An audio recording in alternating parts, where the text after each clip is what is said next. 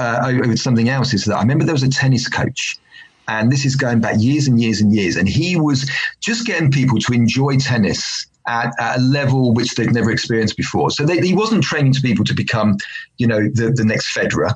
He was just looking at people who wanted to enjoy the game more. And so they all came in, and he just get them to hit a few balls over the net.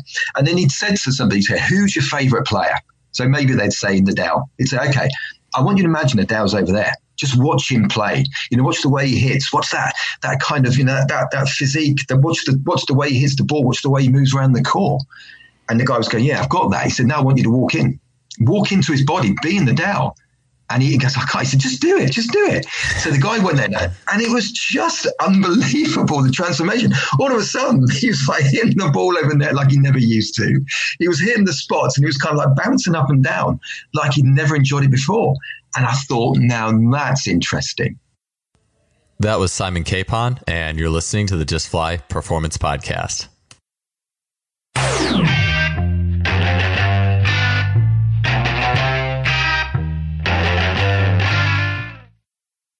Today's episode is brought to you by our longtime sponsor, SimplyFaster.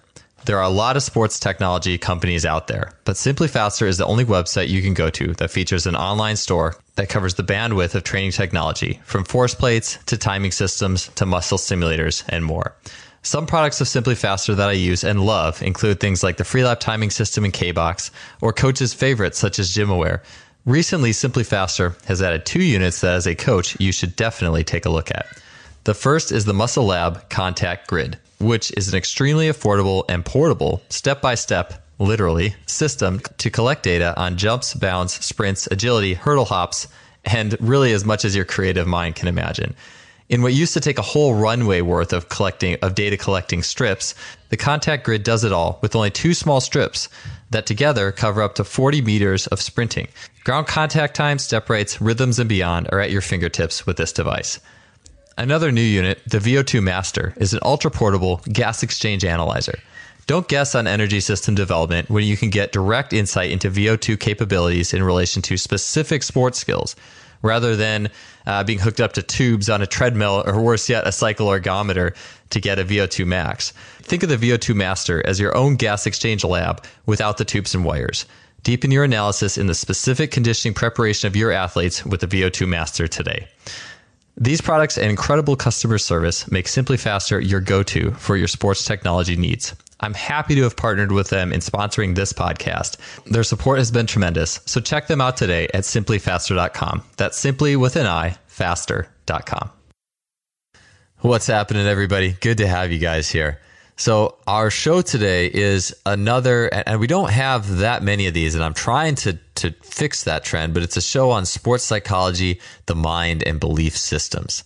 And if you've been in sport for long enough, it's like every year I've been a coach, every year I understand more and more and more the importance of the mind, the importance of belief, the importance of our energy that we carry with us, and how all these things have a massive impact on our training and our competition and our lives in general. And our guest for the show today is Simon Capon. Simon is a hypnotherapist, a master NLP or neurolinguistic programming practitioner, as well as the author of the book, It's Time to Start Winning. Simon has been working with professional athletes as a sports psychologist since 2006, using a variety of techniques, including skills from NLP as well as hypnotherapy. Simon has coached athletes to the highest level who have achieved titles on the national, international, and world levels. His philosophy is simple, which is to create self-belief and that your behaviors and actions will change, and so will your results. This is the epitome of why I love these conversations. Really, it's almost, in a deeper sense, this is almost, this is a huge part of what we do as coaches, whether you're a strength coach, a sport coach, or even you're just an athlete listening to this. This is a huge core of being an athlete and training, and this whole process of becoming the best version of ourselves athletically and as human beings in general. And with mental training particularly, it's something we talk about a lot. It's something we pay so much credence to, but I think that the time we actually fundamentally spend learning more about our belief systems and training the mind, we need to spend more time on it. I'm happy to bring these shows, and I'm excited to bring you guys this one. So topics today, Simon is going to get into his process of assessing mental skills and needs. He's going to talk about the link between our body, our posture, and how changing our physiology can change our mental and emotional response. He's going to expand on that in methods of using one's body language and posture, and some different ways and ideas there that we can really get into that emotional response. Simon's going to talk about how to unwire our thoughts from prior negative situations and experiences, and how we can unwire that and get onto the right positive track mentally. And he's also going to talk about how we can fully engage ourselves in the present moment. All the way through, I thoroughly enjoyed this conversation, and I really enjoyed touching on all these topics and picking up on Simon's expertise on all of them. So let's get on to it, episode 198. Simon, so what got you into NLP or neuro-linguistic programming and sports psychology and this whole field of human performance and behavior? Okay, great. So when I was 16 years of age and I was about to leave school, there was a government-sponsored thing called the YTS. It was called the Youth Training Scheme. And the Youth Training Scheme was for anyone of school-leaving age, so they could kind of had a hands-on experience of any trade or career that they wanted. So whilst my friends were learning to become bricklayers or builders or mechanics, I was actually the first person in the UK to be accepted on the YTS as a snooker player. And so the club that sponsored me would allow me to play in the club pretty much whenever I wanted. So at 7 a.m., just about every morning, I'd be in the club just practicing my routine. I was literally the happiest person you could ever imagine. But a few hours later, something would happen which would change everything, which was literally just the snooker club opening, which is nothing extraordinary about that. However, whenever I was observed, whenever I had an opponent, it was almost as if my whole personality changed, because I had this huge fear of failure. And I think actually I had a greater fear of other people's expectations, what they expected from me as a player. And I never told anyone about this. I really didn't think they'd understand. The only person that I told was my coach. It's a guy called Tony Mailer, and he was a great coach. But he sat me down one day and said, what's happening? And I said, it was just the pressure. It's the pressure of this fear of failure, the fear of other people's expectations, as a player. And he said to me, okay, he said, look, this is the way I look at it. He said, when you are just practicing on your own, or when there is an audience, or when you're playing somebody in a competition, he said, physically, you're the same person, and the cue's the same, and the balls are the same, and the table's the same. And I said, that's right. And he said, in which case, you've created it. You're going to have to sort it out. There's nothing I can do. And he just got up and he walked away. And he left me with some very frustrated, I was perhaps a little bit angry, but most of all, very, very confused thoughts. And I thought, whoa, he's right, but what am I supposed to do now? And I thought, I know. I'll just keep going, because maybe I'll just grow out of it. But as the weeks, months, and years went by, it just progressively got worse. And then it got to a point where I was playing in a first round qualifier of the UK Championships. And I've been drawn against an Australian lad. I've never seen him play, never even heard of him. But the day before our match, I overheard a conversation between two other players. And one said to the other, have you seen the Australian lad? He said, why he's bothered turning up, I've no idea. He's worse than useless. And I overheard this. And instantly, my fear of failure shot through the roof, and my fear of other people's expectations. Because I just thought, wow, people expect me to absolutely, completely destroy this guy. And I'm not too sure if that's going to happen. And I just hit panic mode. And I went into the match terrified. I lost the match 5-0. And when I walked out of there, I just labeled myself as somebody with no courage, somebody with no bottle. I put my cue away and I never played competitive snooker again. And it wasn't until 15 years later, when I was in my kitchen and the TV was on and the presenter mentioned NLP. And I just inquisitively, I thought, what's NLP? So I went to the computer and I tapped it into the search box and it said neuro-linguistic programming. But as I was reading more and more, I was kind of getting those light bulb moments. You know, those moments when you read something, you think, this is really talking to me. And I remember thinking so clearly, God, I needed this for the last 20 odd years. So there and then I signed up for a practitioner course. I completed my home study, went to London for some intensive life training, and then passed my exam, collected my certificate, and I just studied. And I was attending seminars and trainings, and I became a master practitioner of NLP. Then I became a trainer. I included hypnosis, but I also brought in a collection of psychological skills and techniques, which kind of brought together a system that I created. And as a result of the system, I've worked with GB athletes, both able-bodied and disabled. I've worked with professional footballers, golfers, tennis players. I write for UK Tennis, and I was included in a BBC documentary leading up to the Rio Olympics. But, you know, that's where I started, and that's a long-winded answer to that. But that's kind of, my background, really, and that's brought me to where I am right now.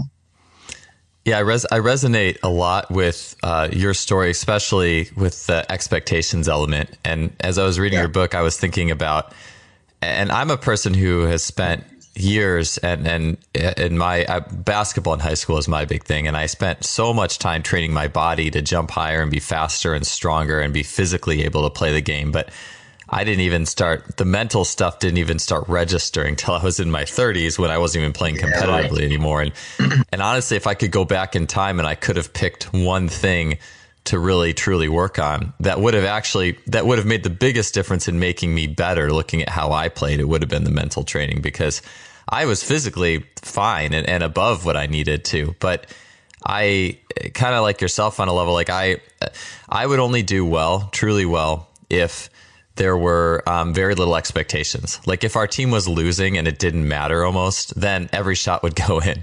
Or I hit a game-winning shot one time when the coaches had drawn up a play and it completely fell apart, and they threw it to me on the sideline with 1 second left, and I just chucked it up and it went in because there was no expectation. But as soon as there's an expectation, I completely agree. And so that's been something I've been sorting out in my own in my own life, you know. So I was going to say too, it's funny because I would have totally butchered snooker. Maybe Americans just say it's snooker, but that game is kind of like pool or billiards or something like that. Yeah, absolutely. So it's like pool, but the table's 12 foot by 6. So it's a big table. And it's very popular over here. China, it's absolutely huge. And Europe is quite big as well. But it's strange, actually, because I would have thought that it would have been a sport that you guys would have really taken on. But I know that pool is a big game in the States. And I talked to quite a few of the players over there, and I know how serious it's taken, and I know how highly skilled they are. And it would be great if, you know, I know there's a guy called Barry Hearn. Barry Hearn's like a boxing promoter, so I'm sure that people, you know, in the States know who he is.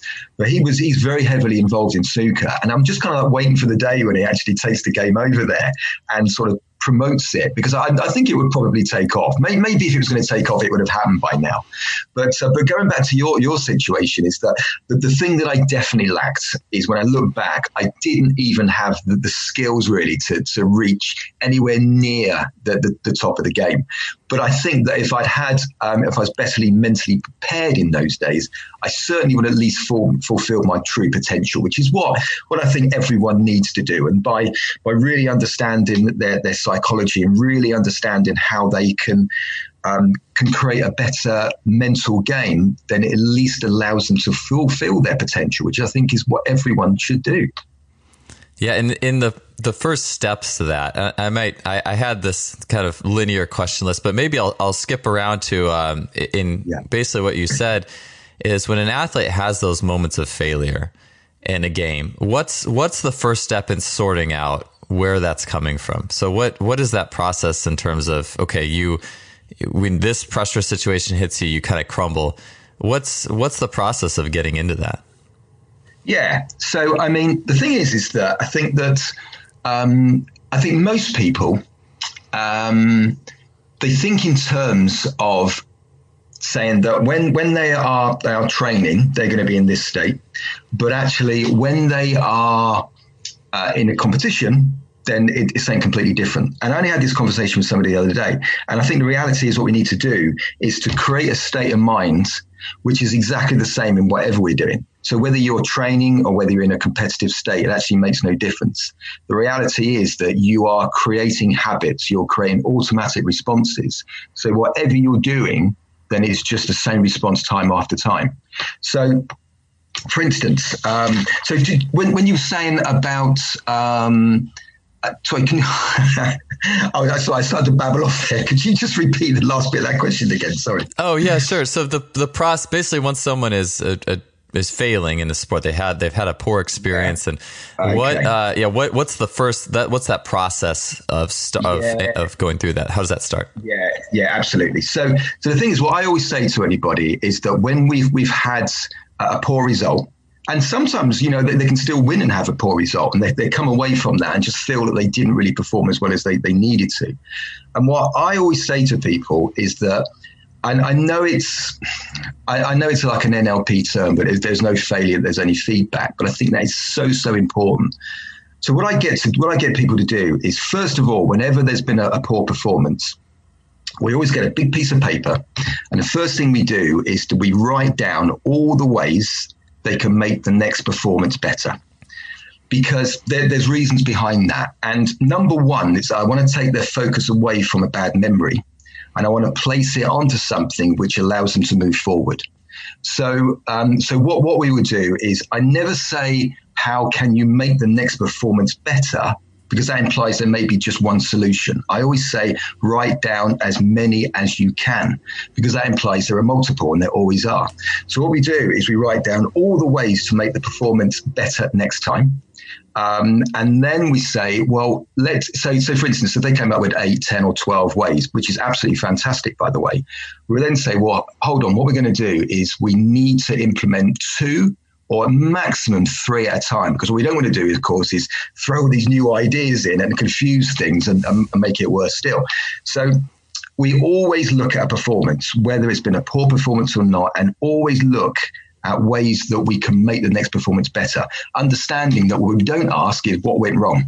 I think that's what most people do. They talk about what went wrong, and it kind of takes you deep into the problem. And then those memories of how it felt and what it was like start to get stored in your mind, and that'd be quite dangerous. I want people to come out of that event and straight away understand that we're looking forward, let's implement some ideas, and let's actually get it out there. So that's the process for me personally anyway. Yeah, I like the idea of, could you say one more time, the NLP term of failure and feedback? What was that again? Yeah, so it was, there's no failure, there's only feedback. I see. And which is so true, because, you know, is that we look at failure, and that word in itself kind of brings up some really negative feelings. But the reality is that you don't fail. You know, you've got to look at a result. And if it's not the result you want, i.e. you've lost, or it hasn't turned out the way you wanted, then you've got to look at that result and say, okay, that's the feedback that I've got. Now what I need to do is take it back a few steps and actually see what went wrong, look at the mechanics, maybe the mindset, whatever it may be, make some alterations, and bang, off we go again. So it's, you know, it's quite mechanical, really. So we kind of take the emotion out of it in that sense. And look at it as a more of a mechanical, you know, so we can take bits out, put things back in, change things around, get back out there, try it, see if it works. And it's this constant process. So we're always growing. We're always looking to kind of like take the next step forward. Would you say that when athletes have issue, and I love that, I love the idea of making it's all good, like the idea that it is all good, because I know, I'm sure sports in the UK are like this, there's so much pressure here in the United States on athletes, and I'm sure it's like that everywhere, but it's there. We're always trying to find a way, I think, to, how do I want to say this? Like, I guess you could say, like, to be loved through our successes, and how I think that there's so much emotion that comes up that we often repress, that comes around failing or not doing well enough. And would you say that athletes, like when we, I guess you could say, choking or not reaching our highest potential, inconsistency, a lot of issues where we don't we don't do as well as we could. Are almost all those really linked to our like inner emotions, you could say, like of our fears and things like that? I mean, is that where all that really comes from? Yeah, I believe so. I mean, the thing is that failure is inevitable. We have to fail in order to be able to improve. So I always say to people, look, failure is a must, and it must be accepted as feedback, which we've already discovered. But I'll give you an example. Is that there was a guy that I was working with who was a sprinter. And he was so devoted to his sport. It was incredible. And not just the psychological part, but the physical part as well. And he said to me, he said, with all due respect, I understand what you're saying about failure, but I cannot allow it to happen. It just can't happen. And he was a guy that was winning races for fun. But I explained to him, I said, as you move on to the international circuit, you will be defeated. There is no question, you will. And he said, well, I'll come to that when I need to.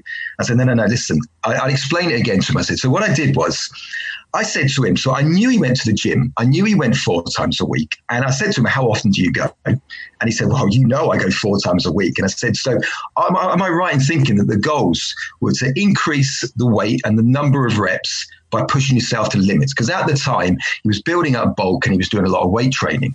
He said, yeah, absolutely, of course. He said, I want to gain weight. He said, I want to make more reps. He said, that's what I do. I said, right. I said, how do you know you have pushed yourself to the absolute limit? And his answer was, when I can't do any more, it's the only way to go forward. I said, so what you're saying then is you have to fail in able to you to actually go forward, to take that and then to go up a weight or go up to more reps. And he looked at me and he smiled and he went, yeah, if you like. I said, that's fine. That's all I needed to know. Because the reality is, it doesn't matter, who you are, what you do, there will always be someone who's going to come along who's going to take the top spot. So even, the greats like Usain Bolt, there was a time that, he was indestructible. But then as time went on, the other guys caught up with him. And he had to understand that, that was an inevitable experience. And I know that he's retired now, but we do have to look at failure in a very, very different way. And I think it's absolutely vital. So, we can't avoid it, but we can load the learnings in a very, very different way. And I'm sure we'll look at that during our talk. Yeah, a quick follow-up question, because with that sprinter as well, I remember I was reading that story in your book, and right. I was trying to actually make sense of, I was trying to think about a little bit more deeply about when you said you smiled when he mentioned that he had to fail. Was that, yeah, I mean, is that, because you talk about maybe readjusting our thoughts on what failing is. Yeah, was that something that he needed to readjust then? I mean, what can you tell me a little bit more about that? So basically, the way we were going with that was that when he did fail, and inevitably it was going to happen, I just felt that it was going to be a real hit to him. Oh, okay. And it was almost like it was going to hit his pride. So he was going to sort of think, he did have a big ego, as many of the sprinters do, and that's fine.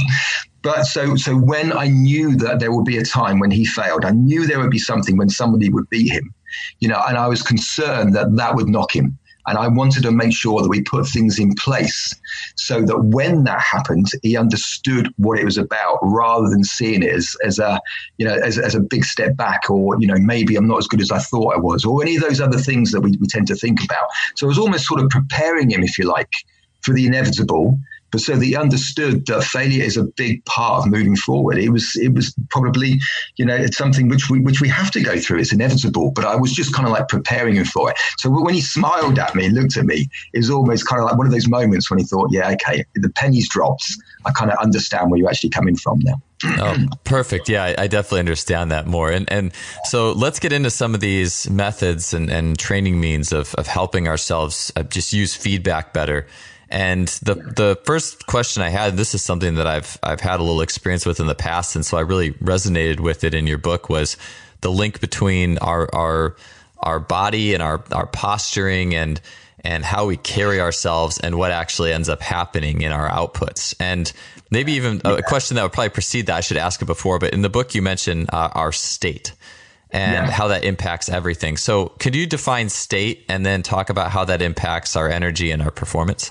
Yeah, absolutely. I'd say it'd probably be a slightly different way. If I explain what I mean by the link between sort of the physiology and the mind to begin with, and it goes back to a story. So I kind of like to explain things with stories because I think we kind of learn with those much better. So just before I started to look at NLP, I went to a seminar in Scotland. And we had the guy said, we've got a guest speaker this morning. He's traveled from overseas. So, just give him a big round of applause when he comes in. And this guy came in and he came through one door and he probably walked no more than 10 meters across the front and he went into another door. And all he did was he walked through, he put his hand up and he said, good morning. That was his only words. And the lady next to me said, now there's a confident man. And I said, yeah, but how do you know? And she said, I don't know, but I'm sure he is. And she was absolutely right. Now, a few years later, it was actually 5 years later, I was invited to an event to do a short talk. And the guy who was the guest speaker in Scotland was actually there doing a keynote.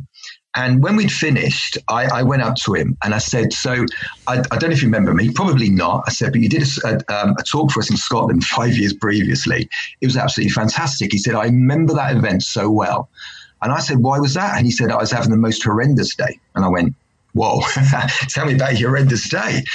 He said, well, first of all, I'd only landed that morning. And he said, sadly, the airline had lost my luggage. And I booked into the hotel and they double booked my room. So I have no luggage and nowhere to stay. So the last thing I wanted to do really was to talk to you guys. And I said, well, that's strange because you look so confident. And he said, straight away, he said, well, of course. I'm always confident. And I said, so how do you do this? He said, okay. He said, it's all in my physiology, all of it. He said, so look, before I came out, he said, one thing that I always do is that I promise whenever I work with anybody, you get all of me or you get none of me. You never get 95%. It's all or nothing. And I kind of love that. And I just thought, I'm definitely adopting that. That's fantastic. So he said, you get all of me or none of me. And he said, and then my confidence comes purely from my physiology. He said, so before I come out, I will stand tall, proud, shoulders back, head held high, and then I will come out and every step I take is one of certainty. And every single gesture is one of certainty. And when I talk to you, I will talk with a tone of certainty. And I thought, that is fantastic. So for this guy, what he was saying was that his certainty in his physiology created a certainty in his mindset, which was just at the time absolutely revolutionary to me. But it's something which I adopt with everyone. It's the first thing that we do. So we always adopt the physiology because it allows us to change our state of mind in a heartbeat, instantly. It's the easiest and the fastest way of doing it. So going back to states is that, so you've read the book, you'll know this, but I have something called the cycle for success. And there's lots of variations of this. But if you can imagine that there's a clock face and at the top of the clock where it says 12, just imagine the word state. And then where there's the 3, so it'll be 3 o'clock, there will be the word energy. And at 6 o'clock, we have actions. And at 9 o'clock, we'll have results and an arrow running all the way around them. So again, I'll come up with a story to explain this. So first of all, most people come to see me because they want a different result. And of course they do. That's what everybody wants. But when we focus purely on results, then what we have to do at some point is to contemplate failure. Now, I know we spoke about failure and saying the importance of it. But of course, if you're not educated in this, then failure can seem that it's something that we want to stay away from. In actual fact, we are pre-programmed to avoid failure. And again, I'm sure we'll touch on that later. So if we go back to our cycle for success, we have states, and then we have energy, and then we have actions, and then we have results. Now, probably about 25 years ago, so a while now, I was asked if I would like to play in a 5-a-side football match. So I know football to us is different to you guys, so you call it soccer. So we had a 5-a-side indoor soccer match. And I have a belief that I am the worst footballer, soccer player on the planet. I mean, I am awful beyond belief. But this guy is very persuasive and said to me, come on, it'll be fun. I said, okay. So I decided I would go ahead and play. But when he told me who we were playing and when he told me who our team was, I knew in an instant this was going to be anything but fun, because these guys are highly competitive. So I went in there with a state of anxiety and apprehension and nerves. I really, really didn't want to do it, which meant that I tapped into very, very little energy at all. And I mean, I'm sure you've all felt this when you feel so overwhelmed, when you feel so anxious, you can actually feel the energy just draining out of your body. And that's exactly what happened. Because I had little or no energy, it meant that my actions were absolutely dreadful. And because I had bad actions, that gave me a predictably poor result, which reinforced my state that this was something to be really, really quite anxious about. Now, if you look at that in a different way, my 9-year-old son, Rowan, who has unlimited enthusiasm for just about anything and everything. So we said to him, my wife and I said to him last year, would you like to run in the local junior cross-country championships? Now, Rowan is no runner. He's not a runner at all. But as I say, he has unlimited enthusiasm for just about anything and everything. So he said, yeah, be absolutely fantastic. Can't wait. So we got to the venue and he's literally jumping up and down. He is full of excitement. He just can't wait. So he has a state of excitement and joy and fun. He's just ready to go, which meant that he tapped into huge amounts of positive energy, which meant that his actions were as good as they could possibly be, which actually meant that he had a much better result than it was when we anticipated, which meant that it reinforced his state, which was just something to be really, really excited about. So people say, okay, so I have 4 things to think about. I've got my state and my energy and my actions and my results. But the reality is that if you can pay attention or put your focus onto your states and your actions, so in other words, the work that I do with people, and then the actions are what they learn from their coaching staff, it means that the energy, and more important, the results, will just take care of themselves. And I think essentially that is so important, because it just allows you to put the emphasis and all of your focus on your state and your actions rather than thinking about the result.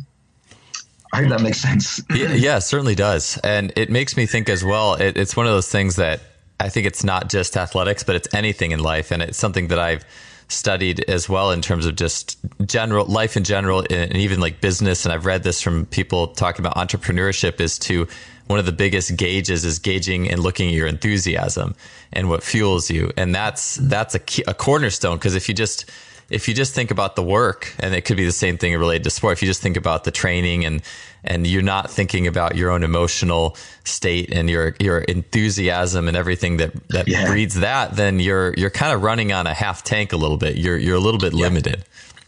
Yeah, completely. And I don't think it matters what ability it is. It's guys like, for me playing my 5-a-side match, right the way up to, kind of international standards. I think it's something that we all need to learn and adopt. You're listening to the Just Fly Performance Podcast, brought to you by Simply Faster. Yeah. As you were talking to, I think a really simple anecdote that I think it was from Daniel Kahneman's book, Thinking Fast and Slow, but I could be wrong. But it was just talking about how just the act of smiling, whether you're happy or not, if you just smile and you're in a terrible mood, you just smile, the biochemical reactions in your body will start to go off that indicate that you are in fact happier. And so I was thinking about that when you were talking about just standing up tall and straight and confident. And funny enough, I've done training methods where just in bodyweight positions where that is an important element of the exercise is this. I think a lot of people would look at the exercise and think, okay, you're supposed to be tall and pull your shoulders back a little bit and push your chest forward and think about that just from a purely postural perspective. But I think about it from this is a state training. This is to train your state first and foremost. I think about doing those exercises, and for people listening to the show, like an isometric lunge would be the ones people are very familiar with. But I think about myself as like Superman. Like, what would if Superman was doing this exercise? What would his posture be like? And everything changes, and it's almost like that's kind of like the core of the training package to me. Is it starts here. And so, anyways, as you were talking, I was thinking about that. Perfect. And so, in terms of taking that over into an athletic story, like if someone's playing snooker or golf or anything, I was going to say too, I feel like darts would be a huge Yes. part for this. We don't play that as much as you guys do, nearly, but what's your so what are some things that athletes just walking onto the playing field, like what are some ideas and thoughts for people to keep with them as they're noting their enthusiasm or using their body language to create a different response as they're getting ready to play or perform? Yeah, I mean, I think what you just said just now, which was about, the smile. So I think that it's more than, you're absolutely right. It's more than just the posture. It's more than the one that just standing, tall, proud, shoulders back and head held high. It's more than that. So it's kind of like the way that we would use our internal voice. It's the tone of voice we use as well. And also, like you're saying, is that, just smiling. Just notice that when you smile, how your state will change. I used to get people to say, what I want you to do is I want you to kind of, sit down, put your head down and slump your shoulders and then say to yourself things like, God, I feel amazing. So you try and say that to yourself when you're in that position. It is so difficult because you want to stretch out. So by using those words, by thinking about the words that you use and the sentences you're using, the tone that you use, all of those things. So I worked with a footballer quite recently, actually, and he plays at a very high level. And he showed me a video of him coming out onto the pitch. And he was at one point just biting his fingernails. And I said to him, you know what, we've really got some work to do. But the first thing we need to do is to kind of change the way that you actually walk out onto that pitch. So what we did was he comes out like he owns the place. Mm-hmm.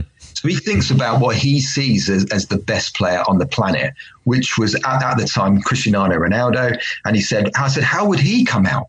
Think about how that guy would come out. And he said, well, he'd come out like he owns it. Absolutely. So demonstrate to me, what is that like? And I remember actually going over something else, is that I remember there was a tennis coach, and this is going back years and years and years, and he was just getting people to enjoy tennis at a level which they'd never experienced before. So he wasn't training to people to become, the next Federer. He was just looking at people who wanted to enjoy the game more. And so they all came in and he just get them to hit a few balls over the net. And then he'd said to somebody, who's your favorite player? So maybe they'd say Nadal. He'd say, okay, I want you to imagine Nadal's over there. Just watch him play. Watch the way he hits. Watch that kind of, that physique. Watch the way he hits the ball. Watch the way he moves around the court.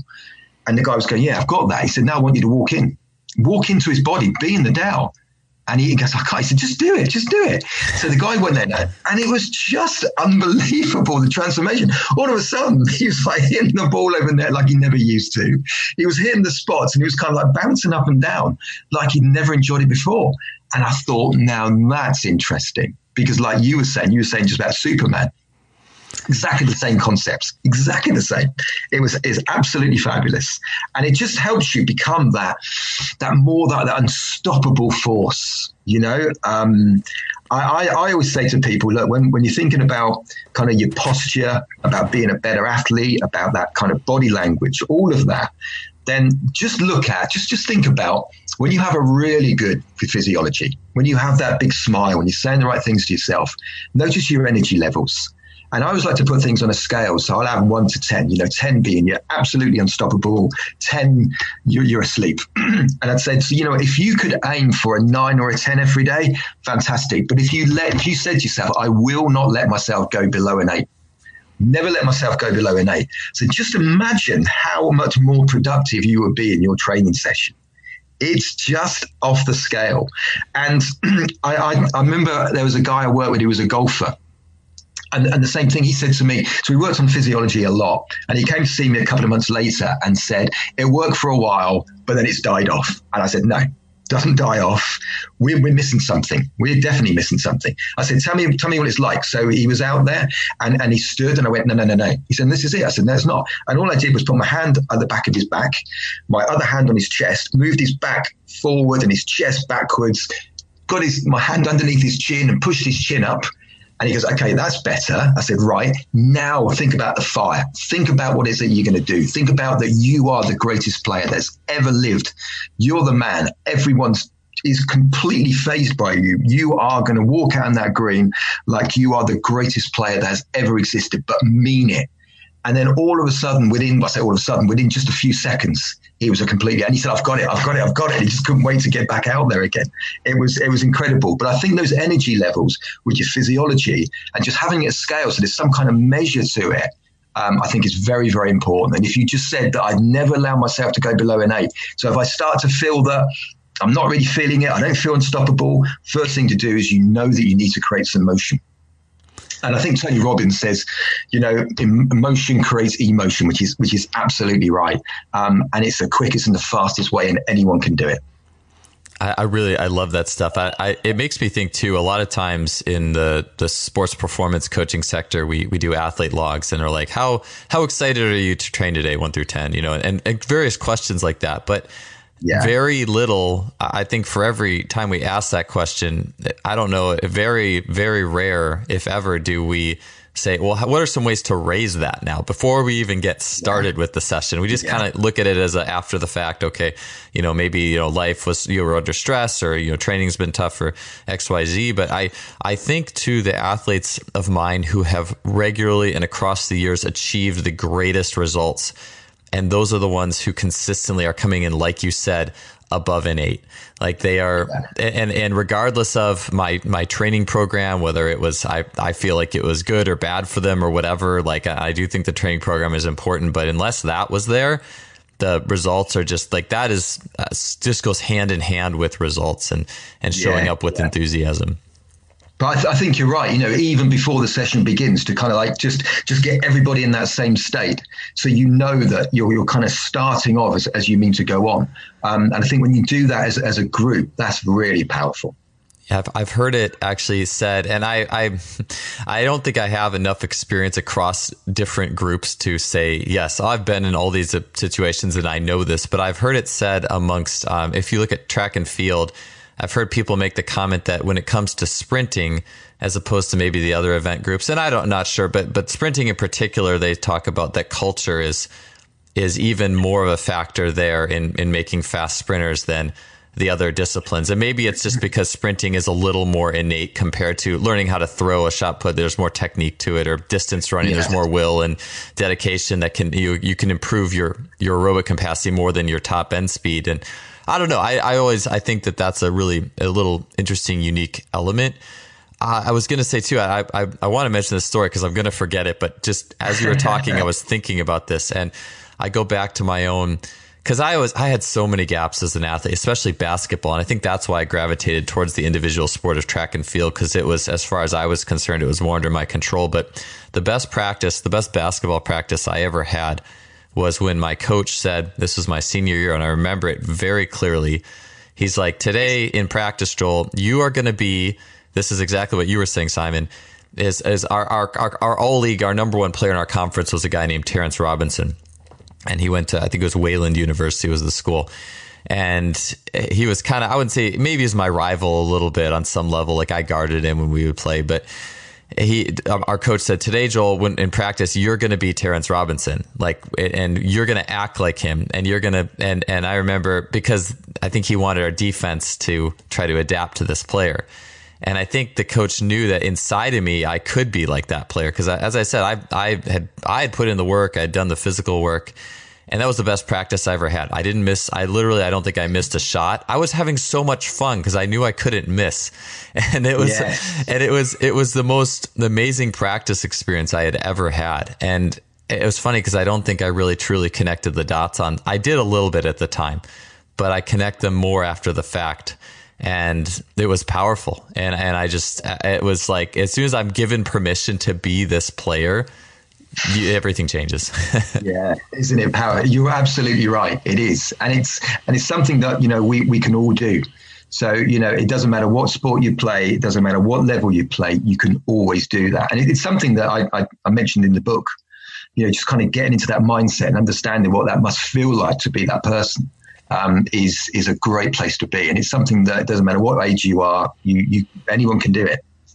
Yeah, I think of what goes to my head too is over here in the United States is just looking at like LeBron James walking out to play any game. It's like the amount of swagger and confidence. It's like an 11. It's an 11 out of 10. Yeah, isn't that fantastic? So talking about the emotional brain a little bit, because I know a lot of from my understanding of NLP, a lot of it's just like helping us get in touch with our emotional brain, which for so many people I think is. It's you can't just say I'm gonna fix this necessarily. There's other ways to get to it, and so how do we get in touch with our emotional brain and get a handle on that a little bit more in training? And I know we just talked about one, which is that the posture and the state and taking on characteristics. But in terms of other ways of getting into the emotional brain, could you expand a little bit on that? Yeah, completely. It's a great question, actually, because, we all know that, we all have a brain, and there's a part of our brain which thinks purely with emotion. So it's called the limbic system, but we don't go technical. It's just, I like to make things really, really simple so anyone can get it. So we look at the emotional part of the brain, and obviously, as a clue to the title, it creates emotion. Now, they can be the positive ones, like, the excitement and the happiness and the joy, but obviously they can bring the negative ones as well, which is the frustration and the anxiety and the apprehension and all of those things. But first, we have to understand that this part of our brain, this emotional part, is very, very primitive. And it's actually designed still to live in a very primitive world. It hasn't really developed anywhere near as fast as other parts of our brain. So its prime directive, the point of it being there, is to keep you safe and to keep you alive. So it is in part our fight or flight response. I'm sure that everybody knows what the fight or flight response is.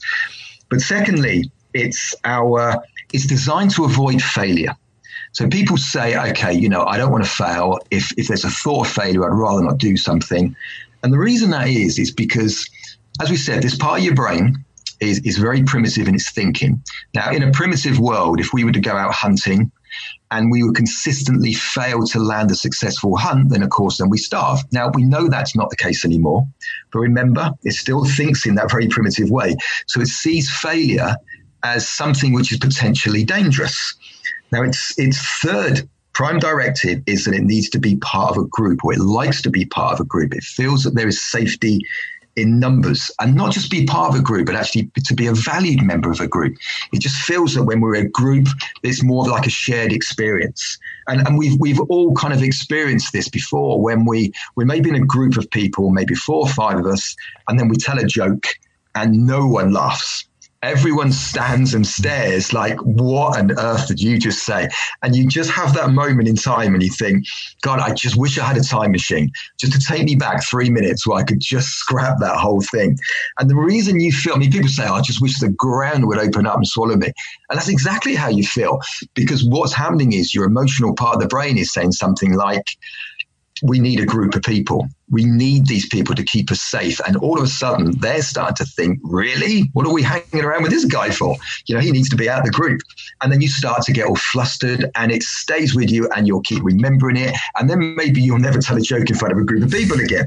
So it has this way of, its prime directive really is, as I say, is to keep us safe and to keep us alive. Now, we can't get rid of it and we can't do a huge amount with it. But what we can do is that we can change something, because most people subscribe to the model that we accept information through one or more of our 5 senses. So we see something, hear something, touch, smell, or taste something. And then that information goes to the emotional brain, which will produce an emotion that's in line with the information that it's received.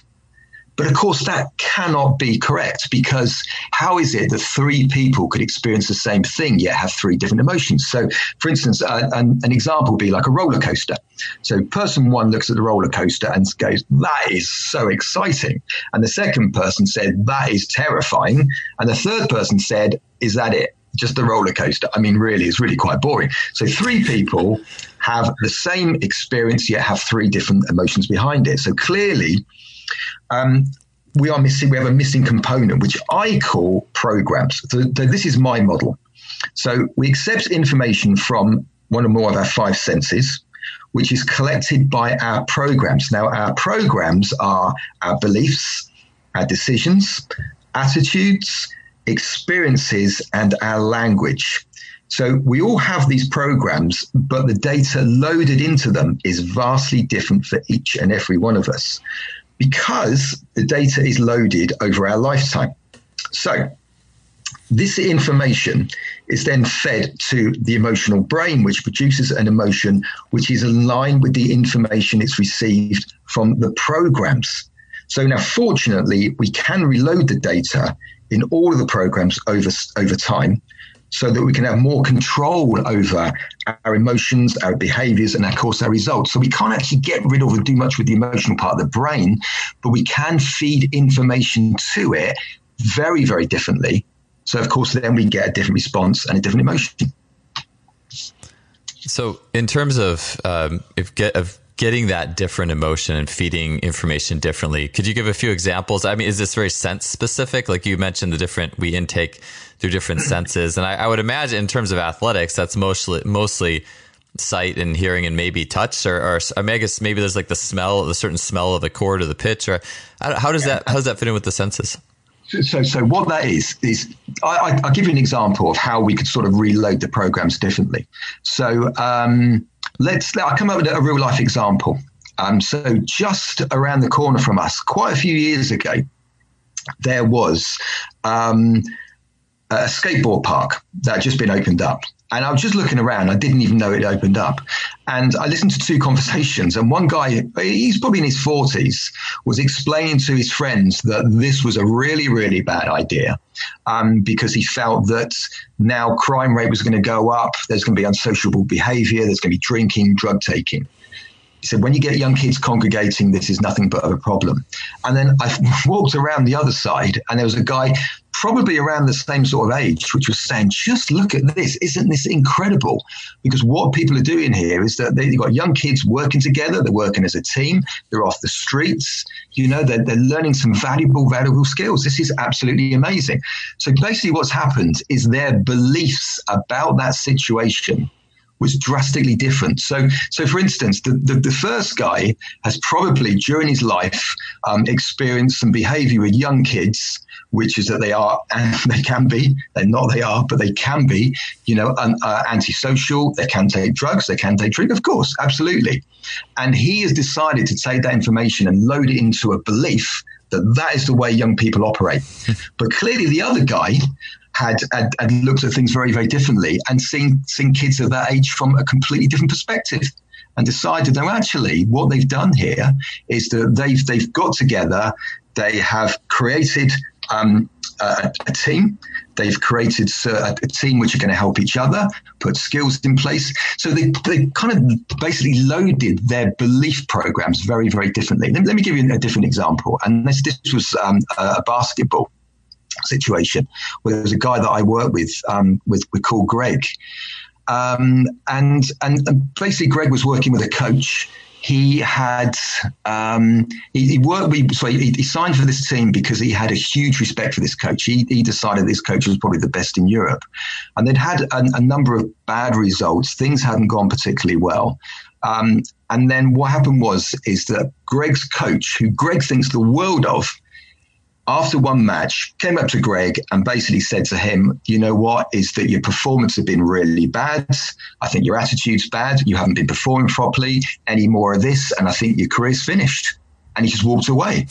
And Greg was absolutely astonished by this, and he went home. Now, what he did was something which we all tend to do, and we need to be aware of this, is that he went through that conversation over and over and over again. And he highlighted the bits which were the worst, which was, your attitude's bad. You're not going to make it. I don't think much of you. You've been playing badly. And he ran this situation, this movie in his mind over and over and over and over again. And what's happening is when we keep running that movie in our mind, it is still starting to load the belief program in a very different way to it was just a few days earlier. Because, he was being told and he was telling himself how good he was, how talented he was. This was a belief. But all of a sudden, because he's got some feedback, which he didn't like and was pretty unfair as well, because he kept repeating it to himself, he's now loaded the belief program in a very, very different way. So every time he got on the basketball court, what would happen, he would see the court, he would kind of smell those smells, and he would, hear the sound of the echoing around the court. And as soon as he walked into that place, and what happens, that information was going through the programs. So it was looking at a belief program. The belief program was saying something like, you're not very good, you're not very talented, and you're not going to make it, which then fed his emotional brain, which was saying, hold on a second, we want to avoid failure, and we've got to make people happy. We want to be part of a group, and this is not going to happen. So what the emotional brain would then do is create an emotion which was full of anxiety and nerves, anything it could do to get him to say, I'm out, I'm quit, I just can't handle this. Because then if he leaves basketball, he then returns to a safe place where he won't be judged and he won't fail. Does that help? Yes, there's lots of thoughts going through my head about just sports, youth sports in general, and like just how important it is for what the parents and the coaches, especially the parents, but also the coaches, are saying to these young athletes as they come up, because like the burnout rates and the pressure is so high, and it actually hurts me a little bit. Like this is something that affects me on the inside as I think about all these athletes who these things are getting piled on over the years, right? And to the point where that joy is replaced with something else for, like you said, the wanting to fit in, to be loved, to fit into part of the group. Yes, and I just think we can do so much better for all our athletes. And it's a heavy thing. I mean, that's definitely where I go. Obviously it's shown up in the people who do stick through it on some level too, or that happens at some point. And I'm like, man, how many little things do I have to unpack? If I was going to be a pro basketball player right now, I'd have to unpack a lot. And anyways, it's so, so with a player like that, so say, like you said, like the coach has told you some things and the player is dwelling on them. What is the first thing to start to get them to unwire that? Or what's a big principle to say, hey, you need to rewire or reconfigure or realign this thought? Like, what are some methods that to help to reprogram? Yeah, absolutely. So with Greg, the first thing I said we should do is I explained to him is that the coach's intention, not what he said, not the way that Greg interpreted it, but his intention was to get Greg somehow at his best again. That's what he's trying to do, because that's what he wants. He doesn't want Greg to leave. Of course he doesn't. He knows that he's talented. But in his way, in his own sort of world of reality, he thought that by talking to Greg like that, somehow Greg's would kickstart and he would sort of, get his form back again. But of course, that wasn't going to happen. So I explained to Greg that what we need to do is, first of all, we need to separate the intention from what it was that he actually said. I said, so we have to look at the intention and say that he wants you to get your form back. So then I said, so what would he have needed to say for you to get your form back? What would needed to happen? And he said, if he had come up to me and said something like, as a team, we win as a team and we lose as a team. We are a unit of people that work together. And then if he had said something along the ways of, and you're a talented player. Now class doesn't go in a few days. Okay, you're a class player. And what we need to do now is to work out how we can get that form back. But you know what? We work together. And that's what we do. He said, if he'd said that to me, that would have been fantastic. I said, okay. So now what we did was we created a movie in our mind of the coach coming up to him and saying exactly that. And it was difficult to begin with, because, he still had that whole memory in his mind. But so what we need to do is just to kind of just go over it, almost like a recording. So we just need to go over it and over and over it until it takes over from that old one. So he was thinking about, what the coach would say, the way he would look. He was making this movie in his mind, sort of big, bright and colorful, the sounds loud, and making it a real experience, until he got to a point where it just didn't seem to bother him anymore. And actually, he started to enjoy basketball again. And we had to really push on with that. I think they had like a 2-week break, so we didn't have that long, but we pushed and pushed and pushed.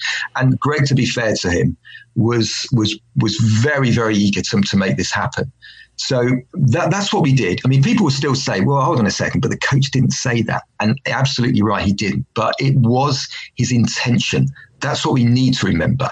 So when people come up with criticism from coaches, what they inevitably are doing is they're trying to get the best out of the player. But of course, they don't always say it in a way that works. They say it in a way that works for them, but it might not work for the player. So, sometimes a little bit of background, understanding what motivates people is a good idea to start off with. Yeah, I that's a great point, is just that the intention of the coach. I think coaches are so often well-intentioned. I mean, the majority, the vast majority, but it's just there is always that little hang up in how the coach sees it and how it acts. I think it happens. I mean, there's relations to being a parent of young kids. I'm starting to see that immensely. There's you have to understand the mind of the young person that you are working with versus your own intentions. And there's always that gap, and we're always going to mess it up, I think. I mean, we hope not to, but we're gonna. And so there has to be a way to come in and rewire and realign that. I think that's powerful. It makes me think from what I've I've listened to like Awaken the Giant by Tony Robbins, and I think in that he talks about the ways to repicture these things that are negative, and I think in his situation it's making cartoons of it but I think that's different if it's a coach and it's someone that you really respect and are working closely with. I think that's different than like a boss that's giving you problems like Tony would talk about or whatever. But so. Yeah. So I did want to get into, you mentioned this. I love what you said about you get all or you get nothing. And I think it's hard these days to live in the moment and be fully in the present. And could you chat a little bit about how, I think we've covered shades of it certainly throughout this show so far, but could you give a few thoughts on how athletes can really fully engage themselves in the present? Yeah, absolutely. And it's so important to actually be able to do that. So first of all is that anxiety is very much based on things that have happened in the past or things that have gone wrong in the past or a perceived problem in the future. So that when we're in the moment, it just means that we can focus on the job in hand. You see, if you are thinking about 25% of you is thinking about a past event, or maybe 30% is thinking about something which may go wrong in a short period of time, then it just means that you cannot be totally committed to what you're doing in that exact moment. So, when I work with golfers, so to try and get people into that moment, it's all very well saying, don't worry about the past, don't worry about the future. We're in the now. It doesn't really work like that. So what I say is I give an example again of a golfer, and I will say that there was a golfer who was a young lad, and he was very, very talented, and things weren't going that well for him, and he used to lose his temper quite quickly. So if he the first two holes were crucial. If they went wrong, that was it. His round was done. And so what we did was I said to him, look, golf is not about 18 holes. It's not even about 70 plus shots. It's about playing one shot multiple times. So what I want you to do is that when you tee off on the first, you are teeing off like it's the only shot you will play all day. That's it. That's the only shot you're going to play. Wherever that ball lands, when you walk to it, same thing applies. It's the only shot you're going to play all day. And I do this with golfers, with even tennis players, certainly with snooker and pool players and dart players as well, any individual sports. But something else that we do, which is when it's like a sport, so like soccer. And with sports like that, it's a little bit different because obviously it's difficult because it's so fast moving. It's difficult to say this is the only thing I'm going to be doing all day. This is the only thing I'm going to be doing all day because it's moving too quickly. So what we do is sort of get them in that moment to get their focus on what it is that they're actually doing and not thinking about past or future events. Is that if they're going to pass the ball, I say to them, I want you to think about where you're going to pass that ball absolutely on the button. So imagine there was a coin on the pitch, and that's where that ball's going to land. So if there's a golfer, I would say, don't think about an area, think about exactly where you want it to land. So many people think, there's a bunker there, or there's a lake there, or the trees are here. And what do? They hit the trees and the bunker and the lake because that's where their point of focus is. So it's like focus on what you want and not what you don't want. So going back to the soccer players, you plan the pass. I say, when you plan the pass, I want it absolutely on the button. When you are shooting for goal, think about specifically exactly where you want that ball to land. When you're making a run, think about exactly where you want to go. We think about that precision. It's like using that internal voice and saying, get out of my face, that's where I'm going to be. So you are channeling all of your energy into that moment in time, rather than allowing the focus to be drifted off by thinking of past or future events. Yeah, I really like that example of this is the only shot you get all day. I've heard of track and field coaches who do that for relays, where I think a typical, like where the baton is exchanged between the two sprinters. And I think the typical practice is, just keep practicing till you get it right. Maybe you do 4 or 5 or 10 of exchanges. But I've heard of one coach said they got the best results, I believe, that they ever had when it was like, you only get 2 or something like that. And that's it. And if you mess it up, then you will come back next week and you do it again. But it's just these 2. And I think plus 2, I think that just shows the value of just doing less, less, but then when you're doing less, there's so much more on that. It's true. It's absolutely. And we talk about sort of mindfulness and those kind of activities are really, really good for sort of just capturing you and centering you and putting you in that, that moment in time. Yeah, it's so powerful. Well, hey, that is really good things to think about for the show today, Simon. I feel like I could talk to you on this for hours, but man, I think this stuff is powerful and it's relevant, and I think it's stuff that the mind is so often talked about, but I think it's so underappreciated and underutilized. And it's been really good stuff material that you've shared with us. I really appreciate all this in your time, and I know it's going to give me some things to think about throughout the weeks and months ahead. So I appreciate it today. It's been lovely. Could I just share one more thing? Oh, of course. Just one more, because we spoke about being in the moment and having that focus. And a lot of people say, you know what? How do I exercise that focus muscle? Because we always say it's a psychological muscle that needs to be worked. And there's lots of ways of doing it. But something that I've had a lot of success with people is that, particularly when they're in an environment which is quite hostile, there's a lot of noise going on. There's a bit of focus on what you're doing when you've got 50, 60,000 people shouting their opinion at you, can be quite challenging. So what I get people to do is I give them a book, and I give them a pair of headphones, and then we play some music which is kind of upbeat and quite a catchy tune. So it normally get their attention. So to begin with, we turn it down really quite low. So it's very, very quiet. Give them a book, and the challenge is to read the book, comprehend what you've read, and still have the music playing.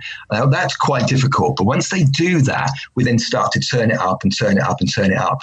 And after quite a short period of time, they've got this very catchy music blaring in their headphones, yet they still be able to focus on what they're reading and comprehend it. And honestly, it stretches that focus muscle like nothing else. It's a wonderful trick to use. And I just wanted to share that with you guys. Yeah, I'll keep that in mind. It reminds me of people when basketball players are shooting free throws and there's but like hundreds or maybe even 1,000 people behind the hoop yelling and screaming and shooting. And then I've had my basketball coach, I think at one point I've heard of people doing that too, where like the rest of the team's going to get behind the basket and try to drown that out. But the book and the headphones is like really turning that up. And what a cool way of achieving focus.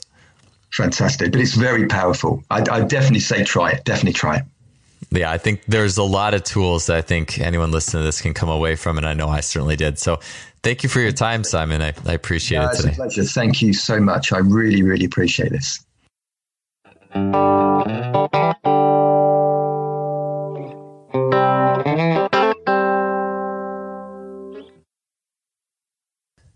That finishes another episode. I enjoyed doing these so much, and what an awesome topic. I can't imagine that you didn't find something that you can use immediately in your own coaching, athletics, or life in general, and I know I sure did. So we'll be back next week with another great guest.